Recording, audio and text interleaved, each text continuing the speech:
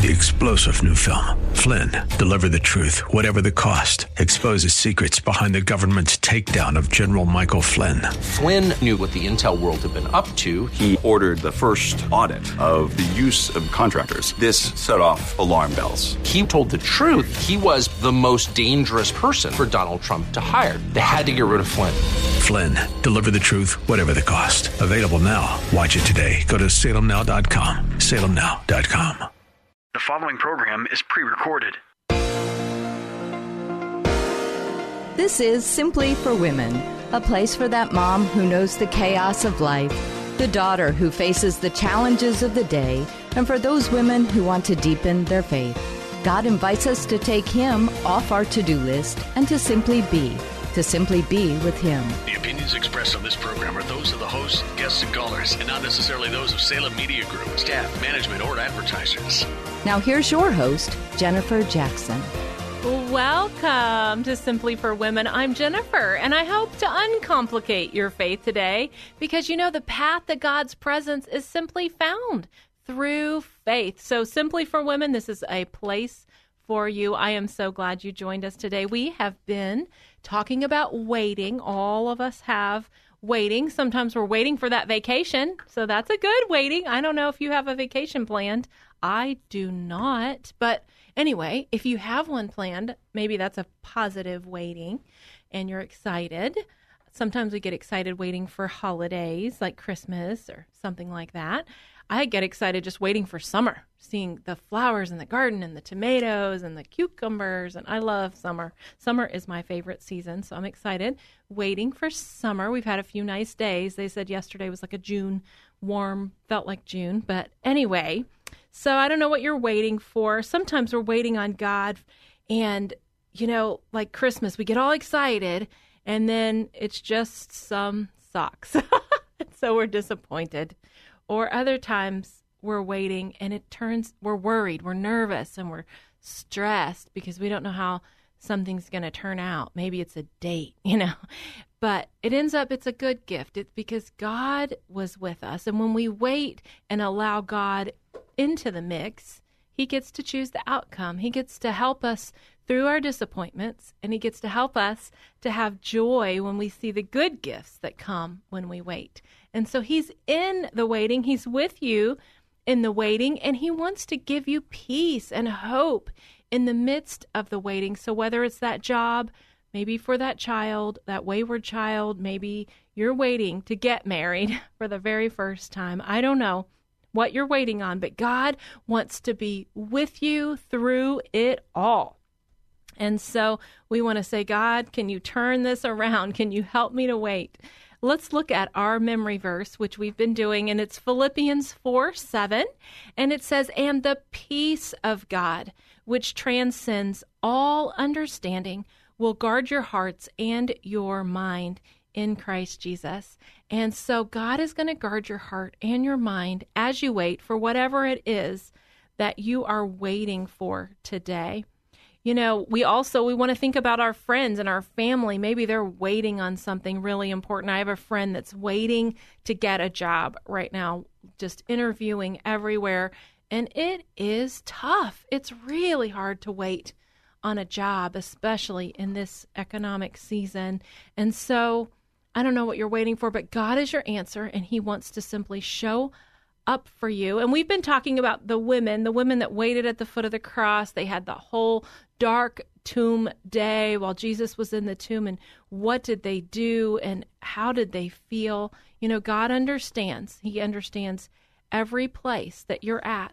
And He wants us to learn to be close-knit friends and to stand by one another and to wait and to linger and to pray and prepare and be vigilant with one another as we wait. And so I think about were these women, you know, were they tempted just to numb out or to grasp for some semblance of control or maybe busily talk their way through waiting? Does that sound familiar for you, like to you? I don't know. Maybe you're waiting for a treatment result or that healed hurt in your heart, or a reunion with a loved one, or an unfaithful spouse to repent. Oh, so much, you know, much needed rest from this relentless pain, right? That's what you need. So how are you going to fill the time? How are you going to fill this time while you wait? Too often we reach for what will grant us the quickest relief, only to soon find it's not going to last. We might reach for food, alcohol, or gossip or sleep, maybe a Netflix binge or anything else, anything just to distract or numb us. But the problem with doing that is that when it wears off, we discover that the pain is still there. It's there all over again. And so what if God wants to teach us something while we're in this waiting room? I call it the tomb waiting room. That's what the women of the Bible on that Saturday was, the tomb waiting room. And what if God is wanting to show you something? Let's ask him. Let's ask him today. Here's our sentence prayer. Lord, I trust you in the waiting. So just say that out loud. Say, Lord, I trust you in the waiting.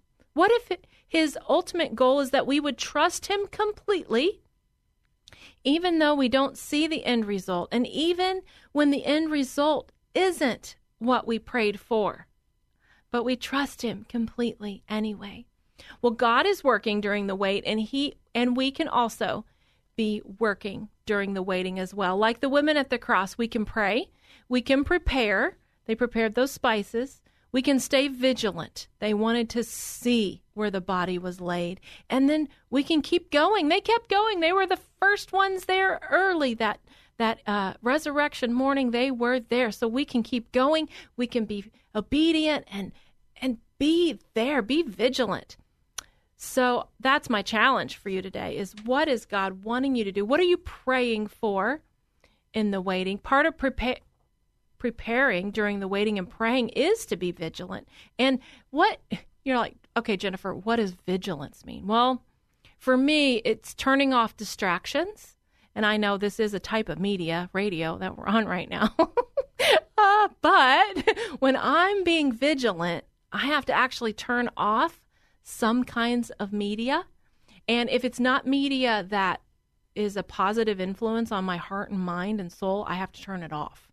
And I know that sometimes we're tempted to watch those things, but what goes into what you see with your eyes, like your mother told you, it really does go into your heart and your mind. And sometimes if you're in a waiting season, you've really got to protect yourself from certain types of media. Another way to be vigilant is I avoid things that steal my time or waste my energy. Sometimes there are toxic people in your life. Who are those? Have you identified them? And you may have to avoid them while you're in a waiting time because you just can't have that energy taken in that way. So instead, I've created a routine, and it affords me more time with God especially when I'm in a waiting season. So you might come up with a new routine, look at your day and say, what could I let go of so that I could be vigilant to spend more time with God, studying his word, talking with him, writing in my journal, write out all of your questions, all of your fears, all of your concerns, so that you could better hear him in the waiting. And then I guess the other thing I do is I keep going. I have to maintain boundaries for my own health, but I continue to serve at church, to fellowship with encouraging friends. I still make time for my husband, Doyle, time for my family. So even though in the waiting, I know God is still at work, I don't want to miss him. And so I keep going. I always try to find ways to find God through acts of service, fellowship, and relationships. Sometimes people say, oh, I can't serve the Lord right now because I'm in a hard place. Well, he's in that hard place. So don't stop serving the Lord just because your plate is really full in a hard place. If at all possible, ask him, where could I serve you? I was talking to someone yesterday, an old friend, and her mother passed at Christmas time. And her father had just passed not too long before that, not of COVID, but just old age and complications. And so they knew that they were going to pass, but she was just saying that in that waiting time, when her mom passed, she was tempted just to not serve God at all, just to hide. But instead, she chose to keep going, and God gave her a few things to do, and it really helped. And she said when she reflected later on her mother's life, her mother was never home on Thanksgiving because her mother was at the soup kitchen. Even though they had 10 children and 10 siblings, her mom was feeding someone else on Thanksgiving Day. And so I thought, wow, we don't want to ever stop serving the Lord, even when we're waiting. It's so important. And that had made such an impact on those 10 kids. So no matter how long you're waiting, it might be days, it could be weeks, months, years, or even decades. I know. But God is at work. So we want to pray, we want to prepare, and we want to stay vigilant and keep going because God is going to meet you in this waiting. It reminds me of a story of a couple that we met in Israel. When I was a newlywed, we lived in Israel, and we would hike. Our favorite thing to do was to hike and long journeys around the city and look at ruins and find carvings. We would find coins. I have a whole bunch of widow's mite coins that we found in the dust. And we just wanted to see, is there some historical fact? Like we would go and sit on the actual steps where Jesus taught. And so that was really cool. And it was just so beautiful just to tromp around the city and hike all day long. And we just love to do that. I love to see the piles of spices. And it's really neat because you think about the women that brought these spices to the tomb while they were waiting. Those shops have the same spices today, just mounds, like huge baskets overflowing with frankincense and myrrh. And it's just amazing to me. But we would go exploring. And one day we met this couple, and they owned a little teeny tiny restaurant. And they would invite us in, and they would teach us they made falafel and hummus and just this. I mean, when I say tiny, this restaurant only had a refrigerated cabinet and 2 booths. So teeny tiny hole in the wall shop nestled away in the old city of Jerusalem. And I thought, this is such a nice couple. And we would go there, and almost every time they would say, "Kay, stop." And we didn't have the money to eat there every day, but we would just stop and get water and talk to them. And they just wanted to get to know us. And then I started looking, and I thought, she has worn the exact same dress every single time I have seen her for 2 months. And then I thought, I think her teeth need cleaning. And I thought, the shop is clean and nice, but something isn't right here. And so I began to pray. And, we're going to probably run out of time for this story, but we will be back tomorrow, and I will get you the rest of that story because I want you to see how we pray for people in the waiting. You're going to pray for your friends and your family in the waiting time and as they are waiting.